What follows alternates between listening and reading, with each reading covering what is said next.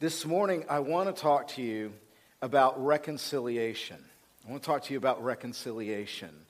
And when we come to the book of Genesis, when we come and we go, man, why would God want us to study this book of Genesis? And I don't know how many sermons we've given to this book. I mean, like 1 million.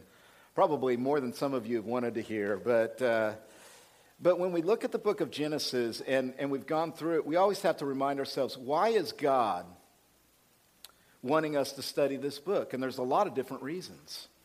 But one of the reasons why he wants us to study it is to recognize two things in our life. Number one, as human beings, we are deeply separated. We are deeply divided. We are deeply troubled.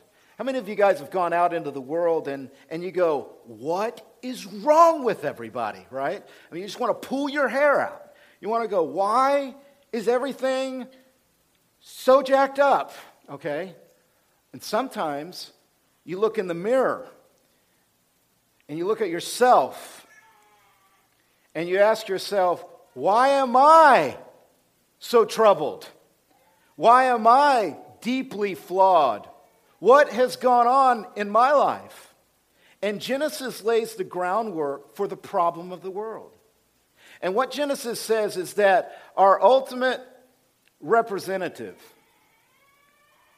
Adam and Eve, in the garden, God said, you shall not eat of the fruit of this tree. And what Adam and Eve did is they crossed that boundary that God established.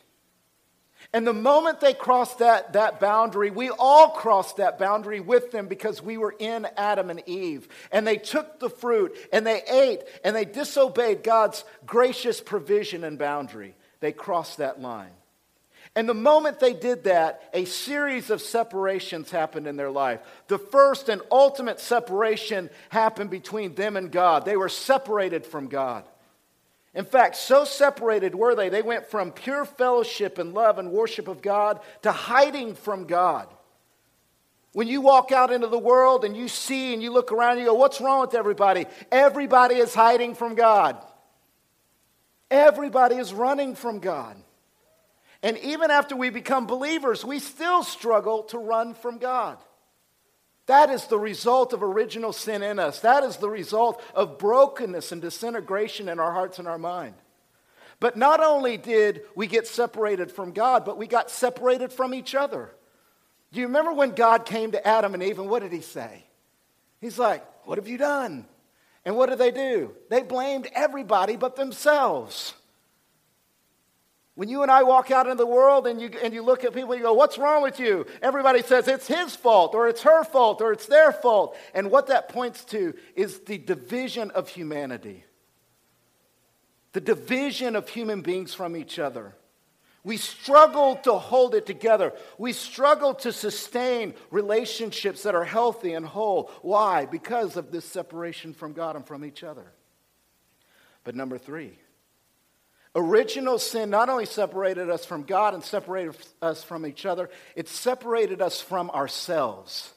There was a psychological disintegration in the minds and the hearts of human beings when they took that forbidden fruit. You might remember one of the most poignant little phrases. I mean, so poignant. You know what? It's the story of our life. It's a stand-in story for you and me. When Adam says, God says, where are you? What have you done? And Adam says, I was afraid. I was afraid. That pointed to a heart condition of fear, of uncertainty, of insecurity, of a lack of identity, of I don't know who I am anymore. I don't know what's going on anymore. My orientation in life is totally confused. Fourthly, the ultimate separation from God leads to separation from each other, from ourselves, and then finally, there's a separation from nature. Because as opposed to using nature and the resources of earth to build up a culture that would glorify God, to honor God by the way we build societies and cultures, as opposed to doing that, we use creation to hide from God, to explain away everything, to distract ourselves. All the great technology we use to run away from God, you see, that is a separation from nature and from provision. When you walk out, it's real simple. The problem of the world is separation.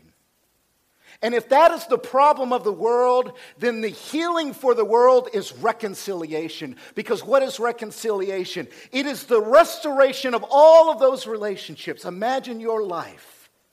Imagine your life. If you could have a relationship with God, if you could have relationships with each other that make sense, if you could have relationships with culture and with nature, if you could have a relationship with yourself that was secure. So when we come to Genesis, not only do we see the explanation of the brokenness of humanity, what we also see God's healing solution.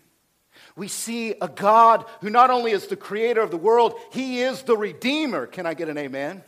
He is the compassionate God who loves people, who's in white-hot pursuit of human beings to restore them, to bring them back to themselves, to bring them back to him, to bring them back to identity. This is the good news of Genesis, is that despite all of the brokenness, there is hope in the work of God on our behalf. Yes, there is. There is mercy and transformation. You're like, what's that got to do with Joseph in Genesis? Everything. Because Joseph comes from the patriarch family of Jacob.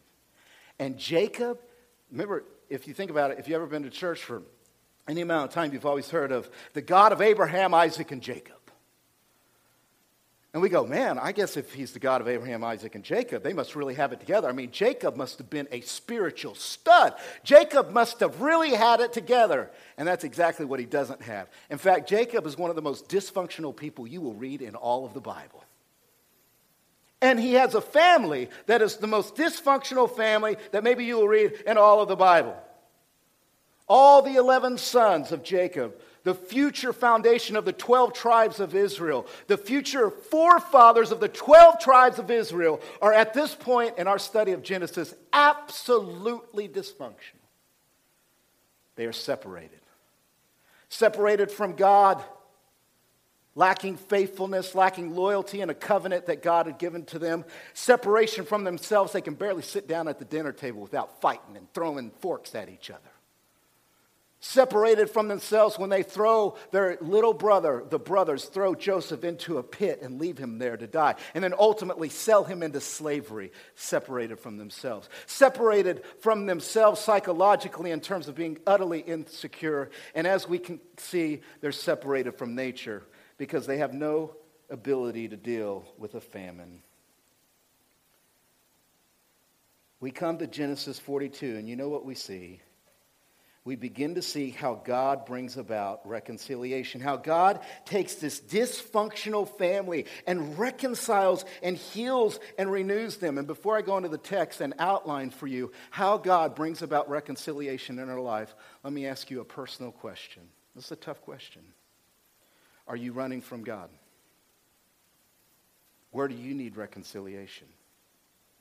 Where are you confused about who you are? Where are you in sin? Where are you running from God, crossing lines that you know you shouldn't be? What are some relationships in your life that need reconciliation?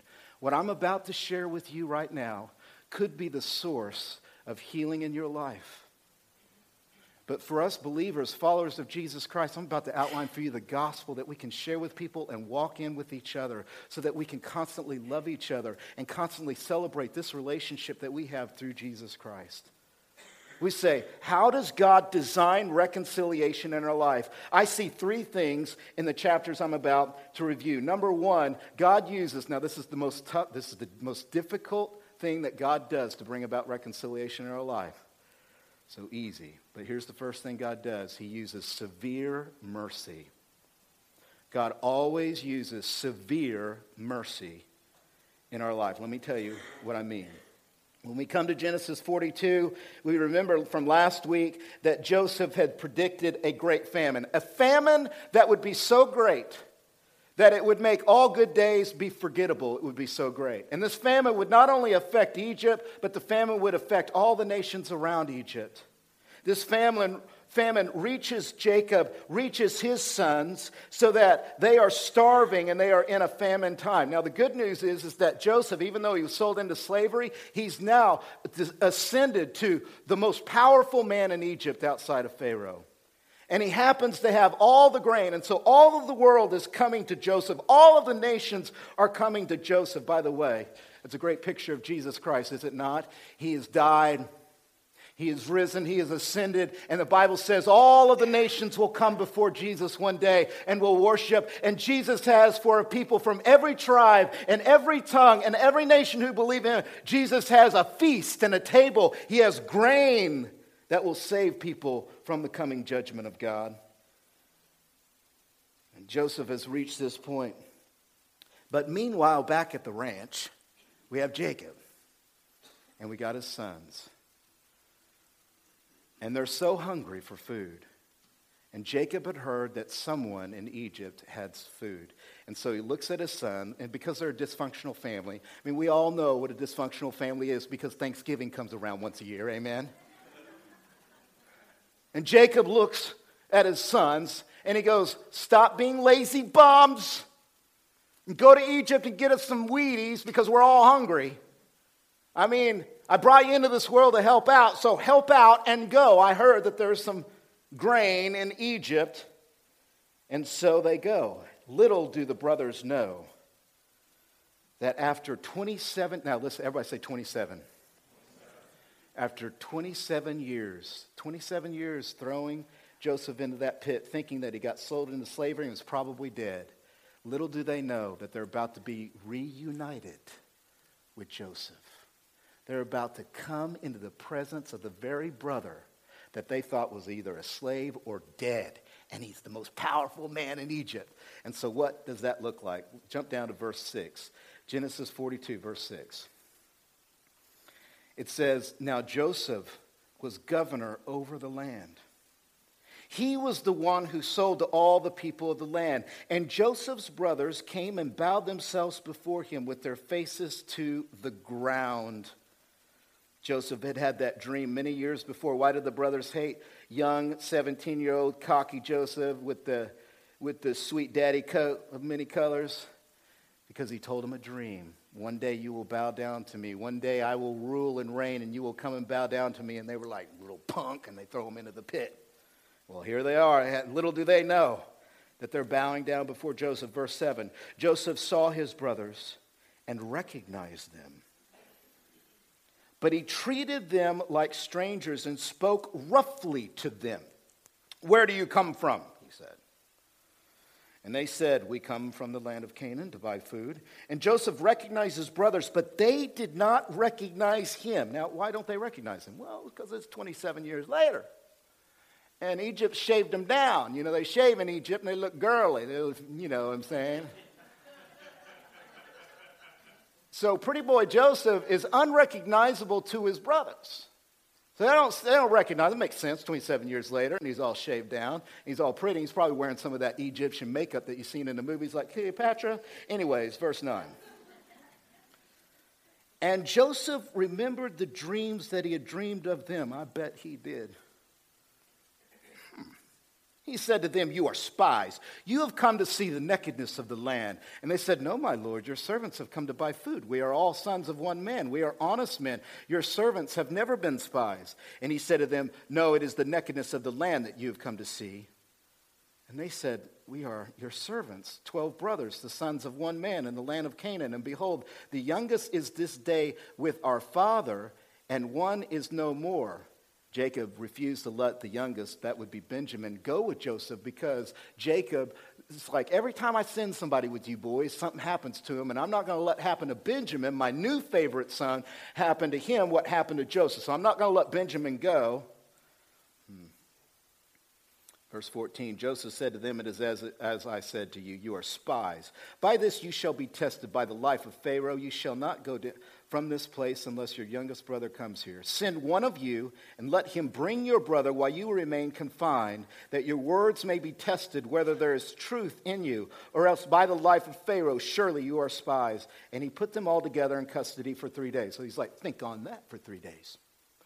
And then 3 days later, he says, all right, I'm going to take one of your brothers from you. I'm going to give you some grain, and you're going to go back and bring your little brother to me. Skip down to verse 21. This is the private conversation of the brothers with themselves, and this is important. It says, then they said to one another, in truth, we are guilty concerning our brother in that we saw the distress of his soul when he begged us and we did not listen. That is why this distress has come upon us. So what's happening to them is they're remembering 27 years before when they threw Joseph into that pit. They're remembering his cries of distress. They're remembering how badly they treated him. Reuben, verse 22. He's kind of the wimpy, whiny one. Reuben answered, did I not tell you to sin against the boy, but you did not listen? So now there comes a reckoning for his blood. And they did not know that Joseph understood them, for there was an interpreter between them. Then he turned away from them and wept. And he returned to them and spoke to them. And he took Simeon from them and bound him before their eyes. Skip down to verse 28. What Joseph does is he puts their money back in their sacks without them knowing it to see how they would handle the fact that they didn't actually pay for their grain but got it for free and got their money back.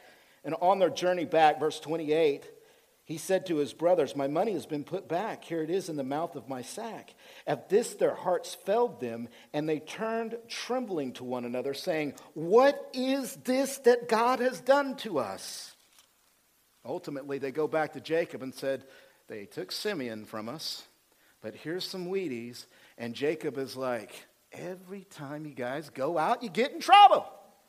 And I'm not sending Benjamin back with you, and you're never leaving this house again. You're grounded forever and ever. Bring me a bowl of Wheaties. And that's what he does. Now, what do we get out of this chapter? Here's what we get. 2 observations. The first observation is the severity of Joseph to his brothers. Did you see that? It says he spoke roughly to them. And later on, the brothers say, he spoke roughly to us, Dad. They don't know it's Joseph, right? He spoke roughly to us, and Joseph is rough, so that's the first observation. Second observation is this: the guilty conscience of the brothers. How easy they recall their sin. You see that? And I bet you they thought what we think when we sin. You know what we think when we cross the boundary? We think, you know what, I'll do this and then I'll never remember it. But it always just kind of stays there and our conscience kind of brings it to mind. And how easily they immediately think, because of these harsh circumstances, this is because of what we did to Joseph like 27 years ago. It's a guilty conscience. Now the big question, watch me now. The big question is Joseph being severe to be revengeful to his brothers? This is how I read it at first. What I read was Joseph's going, oh, I got him now. They have no idea it's me because I'm all shaved and pretty looking. And I'm going to get them back. I'm going to mess with them. I'm going to toy with them like a cat toys with a mouse. Have you ever seen a cat toy with a mouse? I've seen it in cartoons, but, and he's kind of messing with him. Is Joseph being revengeful, or is Joseph being redemptive? Is Joseph wanting to help his brothers come to terms with their guilt so that they actually might be transformed and healed? This is a big interpretation question. And here's what I would say. I would say, even though Joseph's actions are harsh, his emotions are tender. He weeps. In his brother's presence, he's rough. You're spies. I don't trust you. You're not trustworthy. And they're going, we really are, but they're thinking back to their previous sin. And then Joseph sneaks away, and you know what? He weeps. You know how many times he weeps in the next 3 chapters? He's just crying like a baby all the time. He keeps crying like he's just won a beauty contest or something. He keeps sneaking off and weeping all over himself. Why is he weeping? Because he loves them. He loves them. He loves them. He loves them.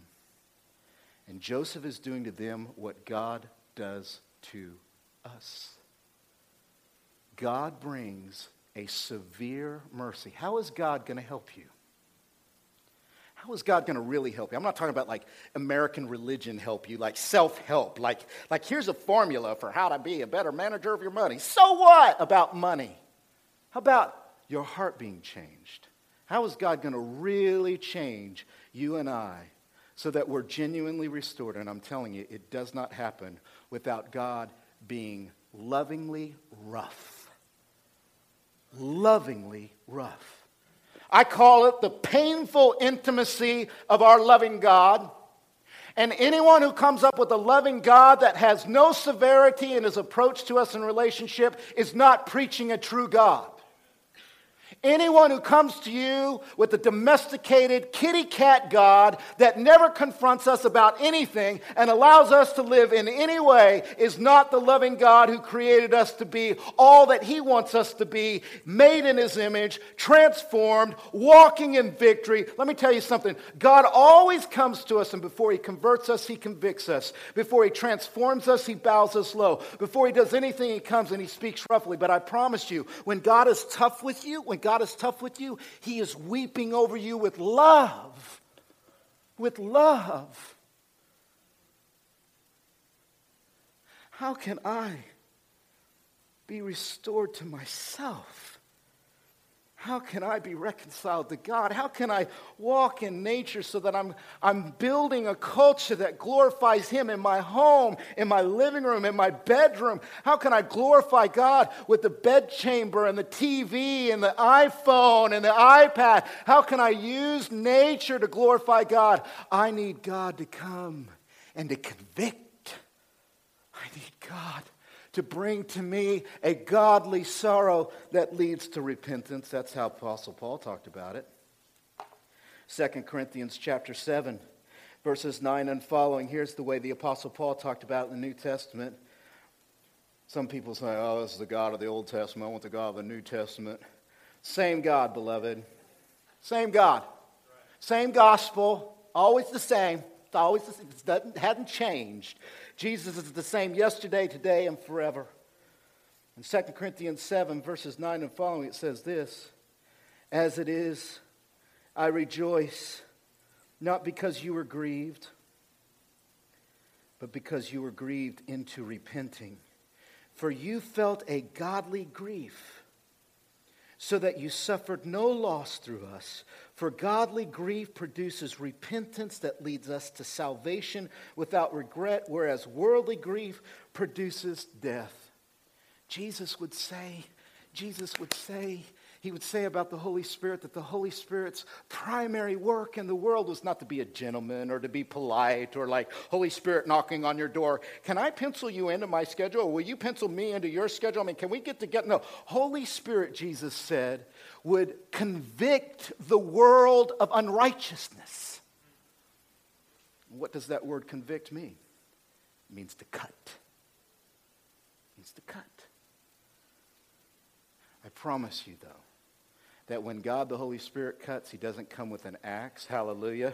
He doesn't come to cut off our head. He comes with a scalpel, because our God is a surgeon. Jesus is a physician. And when he comes to us, he says, listen, you're sick, you're broken, but I'm going to help you. And here's how I'm going to help you. I'm going to kind of cut just a little bit. And that cutting is what leads to transformation. That's what's happening to the patriarch family. That's what's going to lead them from a dysfunctional family to still a dysfunctional family, but growing. Amen. And that's what God does in our life. And you know what? I just want to stop. I know this is hard. But listen. Some of you, God is convicting you, and I don't want you to run from that, but actually to embrace it. Some of you might be called to go through a season right now of godly sorrow, and not to forbid that in your life. You know what false prophets do? They preach peace when there is no peace. And what you and I have to do is come over to that loving, severe mercy of God, and to respond to it by confessing our sin, confessing, God, I've begun to walk away. I've begun to think things I never thought I would think. I'm beginning to walk in strongholds. I'm beginning to have relationships. I'm beginning to think in a way that I know is not right. And you know what? You glorify God as the judge of your life and the just judge of all sin when you agree with him. This is wrong. Where I'm at is wrong. And that is the first step, beloved. That's the first step in the right direction, I promise you. God loves you. He loves you too much not to convict you of those things. It's like, okay. Jesus is a physician. And you know, you see those movies when there's a doctor and he's about to do surgery. He's got his little whoosh, and he's got a little thing. And he brings out the table, you know, and they show. And he's like, scalpel, you know. And he's like, screwdriver, you know. And he's like, sawzall, you know. And you see those tools. What are the tools that God uses to cut in surgery? Let me give you the tools. Let me give you just a few really quick. I got to go really fast with these. I'll let you study these on your own, but let me give them to you. Number one thing that God uses as an instrument to bring conviction is the law. The law of God. Now, one of the things we say at Crosspoint Church is the law cannot save us.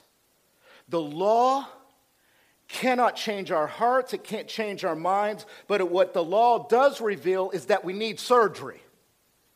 The law is a mirror that shows us where the boundaries are as human beings. And when we cross over those boundaries, that's when we know that we're broken. And the Holy Spirit, this is number two thing, Holy Spirit uses the law in our life, enlightens us to appreciate the moral boundaries God has established, and that brings conviction because we go, my gosh, I have crossed a line morally in my life because I see how God has outlined through his precepts and his law what is right.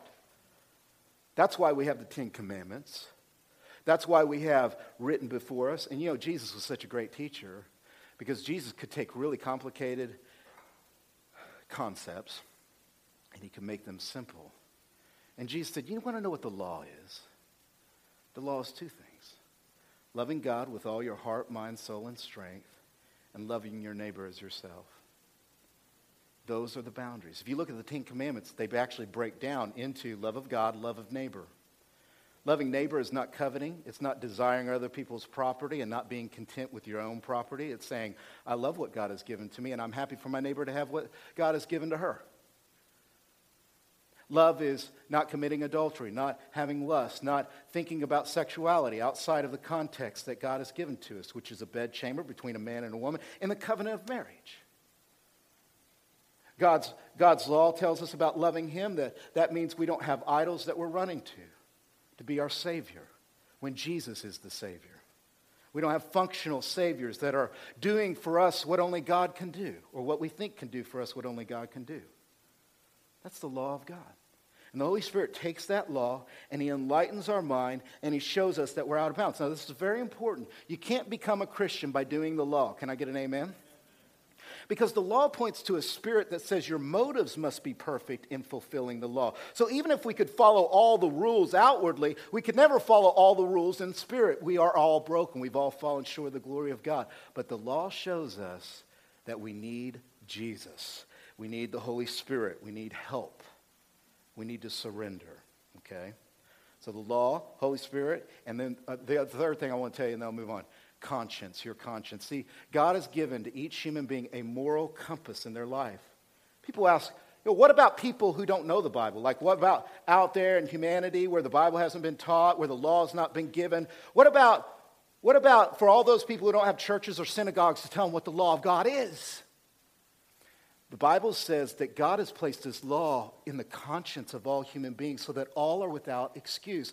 That means that when people, human beings, cross the line, they know it inwardly and they still rebel. You might have been somebody who never came to church, but when you've crossed the line, you feel it, you sense it. You go, there's something not right about this. That's the conscience. The Holy Spirit uses the conscience and the law and the word. I could add community. People in our lives that come to us, It's a very convicting thing. So the severe mercy of God sometimes comes through people that love us. Amen? I hope you've got people in your life that are close enough in proximity to where they can be honest with you, and they can come to you and say, hey, bro, you need a hey, bro friend. Hey, bro, what are you doing? You can even use that falsetto voice like that. Wait, you got it messed up. And you're like, dude, you're supposed to be my friend. Exactly. I'm not asking all of us to go around and start confronting each other when we barely know each other. We don't want to be one of those churches. Can I get an amen? Let proximity be the guide to give you wisdom in who you confront and who you don't confront. It's not our job to go up to somebody at the mall and say, hey, I just met you at church on Sunday, but I don't think you should be using that credit card to buy that sweater for $200. You're in sin now. You know what I mean? They might still be in sin, but you're in sin. But here's the deal, community. God uses godly people with Scripture and with a heart for Christ. And you know what? Without that, we become disintegrated. Without that, we're separated. But with that, we get reconciled. Severe mercy. Well, hallelujah, though. I mean, if God does surgery and uses these things to bring severe mercy, ultimately, hallelujah, the gospel wakes us up from the surgery bed and begins to restore us so that we don't always have to be under conviction. Hallelujah. I mean, if God just left us on the surgery table being cut by his scalpel, being cut all the time, being convicted all the time, if we had to walk around all the time being godly sorrow, then that would be a bummer. But the good news is he wakes us up from this severe mercy, and he gives us the second thing that leads us to reconciliation and heals our separations, which is what I call supreme grace. Supreme grace. When we come to chapter 44, the whole tone, or chapter 43, the whole tone of the passage changes. Once again, the famine is so severe that Jacob himself even is willing to let Benjamin go back to Egypt with his brothers so that they can get some more grain. Jacob says, take some pistachio nuts, take Benjamin, and go back and get us some more food. And Jacob says something interesting, I think inspired by the Holy Spirit. Even in his brokenness, Jacob had the Holy Spirit. He was in covenant with God despite his dysfunctional life. And he says something in verse 14 of chapter 43 that's interesting. He says, may God Almighty, which is El Shaddai, an important covenant name of God, grant you mercy before the man, and may he send back your other brother and Benjamin. And then he feels sorry for himself again. He's not in the Spirit. As for me, if I am bereaved of my children, I am bereaved. So they go. They take Benjamin and they go back to Joseph, and they're worried. And the reason why they're worried is because they know that the money that they were supposed to use to buy the grain was put back in their sacks. And so they're afraid they're going to be accused of stealing. And they really don't want to be accused of stealing so that they can get more food. So they come up to the steward of the house, and Joseph sees that Benjamin's with them at a distance. And Joseph's like, I'm going to prepare him a meal. Go out, says to his servant, go out and meet him. And tell them I'm going to prepare for them a meal. And while they're waiting for the meal, they say to the servant, hey, listen, man, the money kind of got put in our bags. We didn't steal it, I promise. Like, it was just there, and we didn't mean to do it, and please don't hurt us. And it's really funny if you read. I don't have enough time to read the whole thing, but they're worried about their donkey. They're like, please don't take our donkey. Like, it's like the most wealthiest home in the world. I don't think they need your donkey. You know what I mean? It'd be like us having an El Camino and going, please don't take the El Camino. But the servant says something interesting. Now watch this, verse 23. He replies, peace to you. Do not be afraid. Your God, the God of your father, has put treasure in your sacks for you. I received your money. Then he brought Simeon out to them, which is good news. And when the man had brought the men into Joseph's house and given them water, and they had washed their feet, and when he had given them their donkeys fodder, which means they fed their donkeys, they prepared the present for Joseph's coming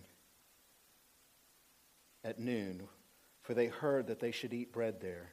And when Joseph came home, they brought into the house to him the present that they had with them and bowed down to him to the ground. Of course, they still don't know his identity. And he inquired about their welfare and said, "Is your father well? The old man of whom you spoke, is he still alive?" How poignant is that? He's asking about his dad that he hasn't seen all these years.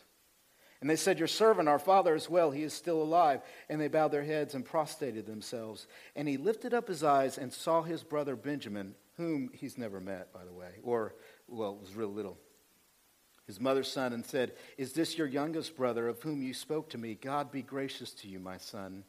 Then Joseph hurried out, for his compassion grew warm for his brother, and he sought a place to weep. And he entered his chamber and wept there. Then he washed his face and came out, and controlling himself, he said, "Serve the food."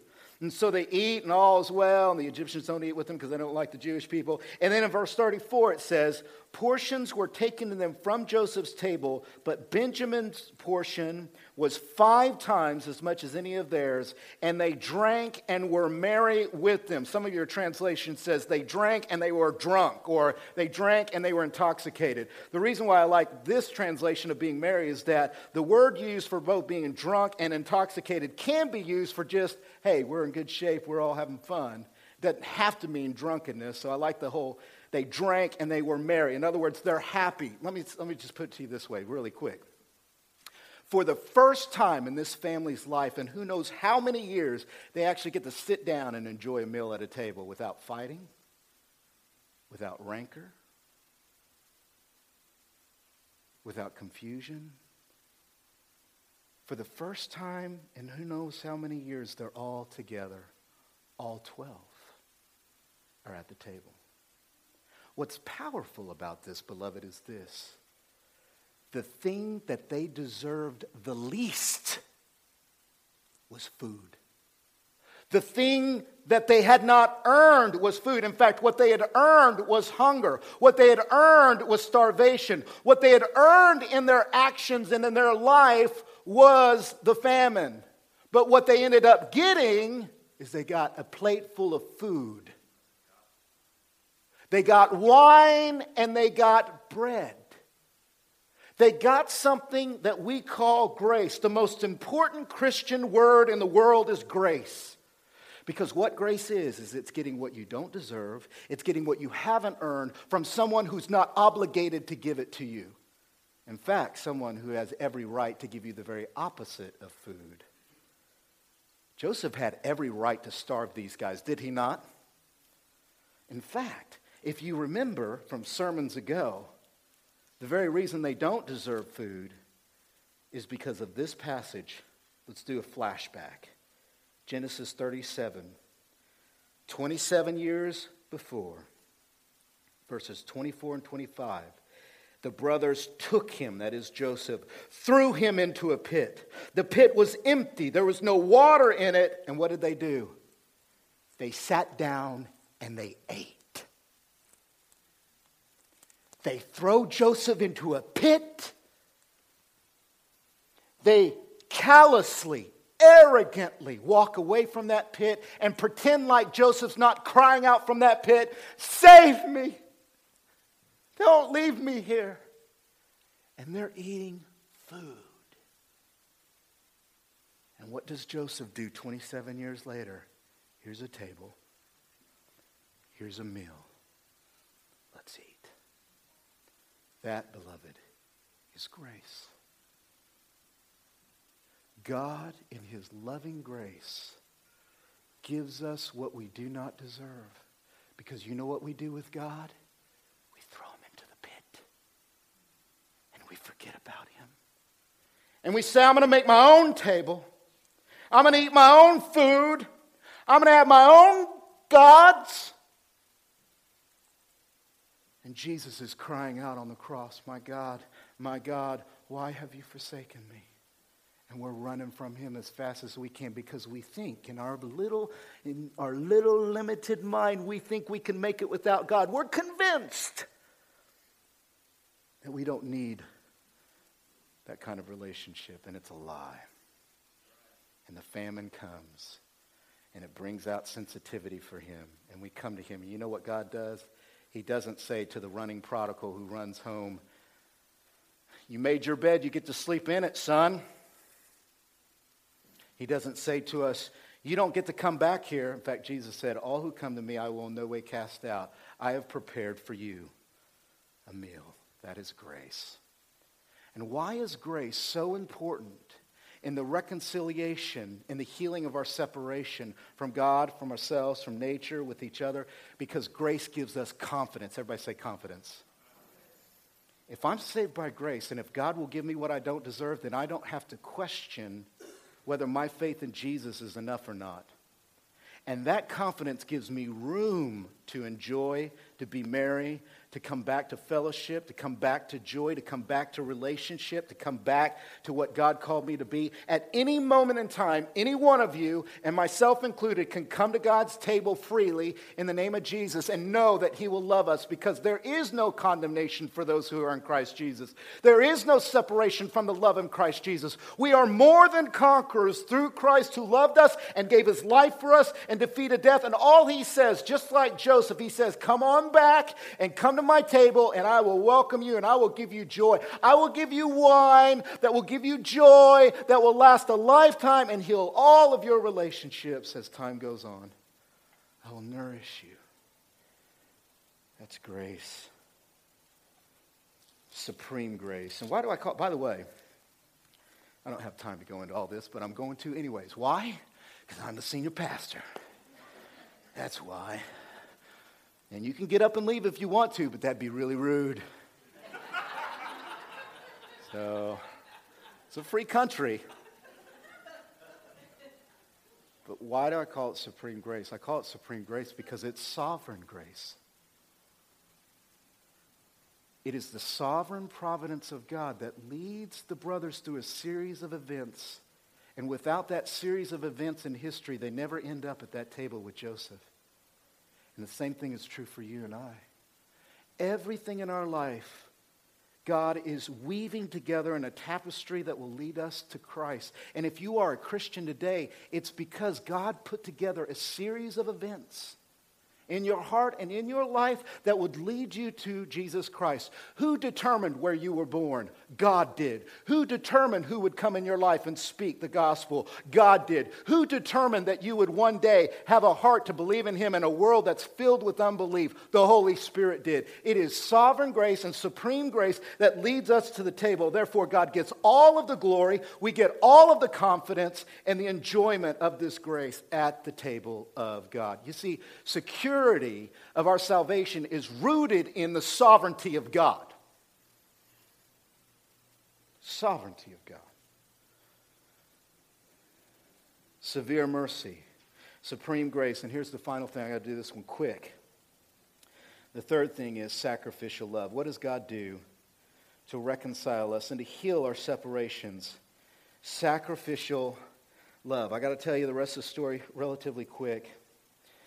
But in chapter 44, Joseph tests his brothers. He puts a silver cup in the bag of Benjamin. And the reason why he puts it in Benjamin's bag is because Benjamin is the youngest. And then he sends out a guy to bring them back as they walk away, brings them before them and says, "You stole them from me." And they said, "We haven't stolen anything." He said, "Yes, you did. You stole." And they open up all the bags, and there in Benjamin's sack is the silver cup. And Joseph's like, "What are you going to do?" Now, here's the test. 27 years before, they were willing to absolutely throw their little brother under the bus so that they'd be okay. They were willing to throw Joseph into the pit, and they didn't care. And it didn't matter to them at all. But Judah, in this moment, Judah says, in one of the greatest speeches, it's just a great speech, verses 18 through 34. It's a great speech. And I don't have time to read it, beloved, even though I am the senior pastor. I just don't. First of all, because I'm tired too. You know, you're tired, I'm tired, I can't do it. All right. But what Judah says is, Judah says, there is no way I'm going home without Benjamin. In fact, take me. Let me be kept. Let me be killed. and let Benjamin go home, because I am not going to hurt my father. I'm not going to do this to Jacob. It will break his heart. I'm going to give my life for the life of Benjamin. I'm totally willing. I don't care. Here's the way his speech ends in verses 33 and 34. So poignant, so powerful. He says, "Now therefore, please let your servant remain instead of the boy as a servant to my Lord, and let the boy go back with his brothers. For how can I go back to my father if the boy is not with me? I fear to see the evil that would find my father." And you get Joseph's response. Now Joseph completely sees that Judah is a changed mind. Grace has had its work in Judah's life. You know, grace always produces the fruit of transformation. It always leads to transformation. And Judah is a changed man. And in verse 1 it says, "Then Joseph could not control himself before all those who stood by him. And he cried." He's just crying all the time, crying. "Make everyone go out from me." So no one stayed with him when Joseph made himself known to his brothers. And he wept aloud, so that the Egyptians heard it, and the household of Pharaoh heard it. And Joseph said to his brother, "I am Joseph. Is my father still alive?" But his brothers could not answer him, for they were dismayed at his presence. They're like, "What? You are who?" I'm going to edit that out. Okay. So Joseph said to his brothers, "Come near to me, please." Love this. And they came near, and he said, "I am your brother Joseph, whom you sold into Egypt. And now do not be distressed or angry with yourselves because you sold me here, for God sent me before you to preserve life. For the famine has been in the land these 2 years, and there are yet 5 years in which there will be neither plowing nor harvest. And God sent me before you to preserve for you a remnant on earth, and to keep alive for you many survivors. So it was not you who sent me here, but God. And he has made a father. He's made me a father to Pharaoh, and a lord of all his house, and ruler over all the land." Hurry up, go get Jake, go get my daddy, bring him home. We're going to have great land. I'm going to give you a ranch.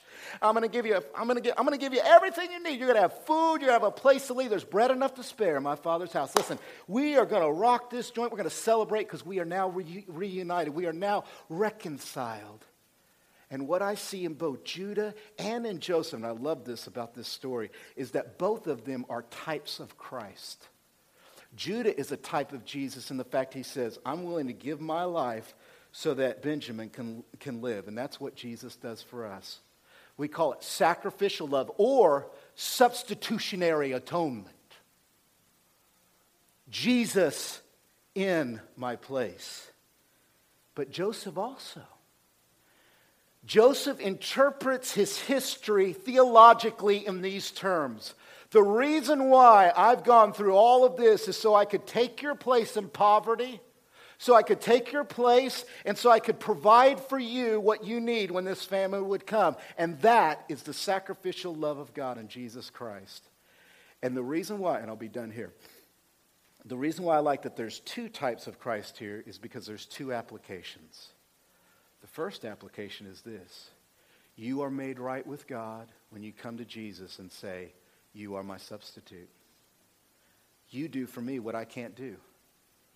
You fulfill for me what I cannot fulfill in myself.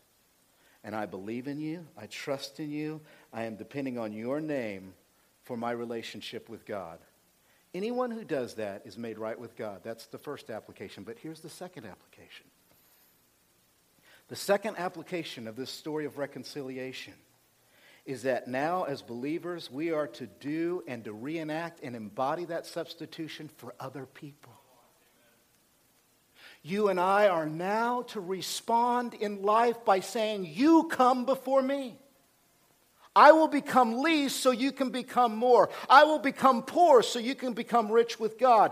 The first will be last and the last will be first," Jesus said. Jesus said, "Pick up your cross and follow me. Deny yourself and serve one another in humility." The application of our reconciliation with God is to be reconciled to one another and to serve one another and to make sure that we are serving each other in humble confidence. Sacrificial love. And when you receive that message and you're formed by it and shaped by it, it begins to guide your marriages, your singleness. It guides what it means to be a child, to have a mom and a dad. It guides you in your older age and your younger age. It guides all of your relationships, this gospel. It's a philosophy. It's a worldview. It's an optic by which we are to see all of life. Judas not only changed in terms of understanding that Joseph's made him right, Judas changed because he's willing to do for his brother what Joseph's doing for him.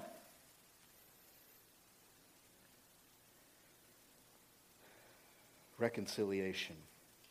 God brings it about through severe mercy. He brings it about through supreme grace. And he brings it about through sacrificial love. I have to close with the words of a guy who wrote a commentary on Genesis, Bruce Waltke. He's a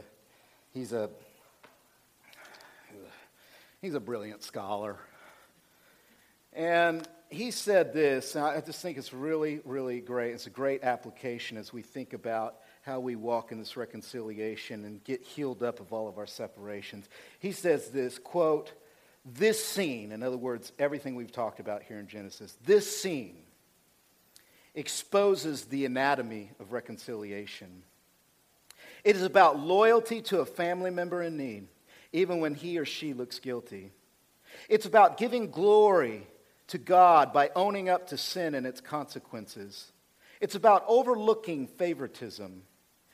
Reconciliation is offering up oneself to save another, demonstrating true love by concrete acts of sacrifice that create a context of trust. Oh man, that's good. Discarding control and the power of knowledge in favor of intimacy, embracing deep compassion, tender feelings, sensitivity, and forgiveness, and talking to one another. A dysfunctional family that allows these virtues to be embraced, it will become a light to the world. Let us pray.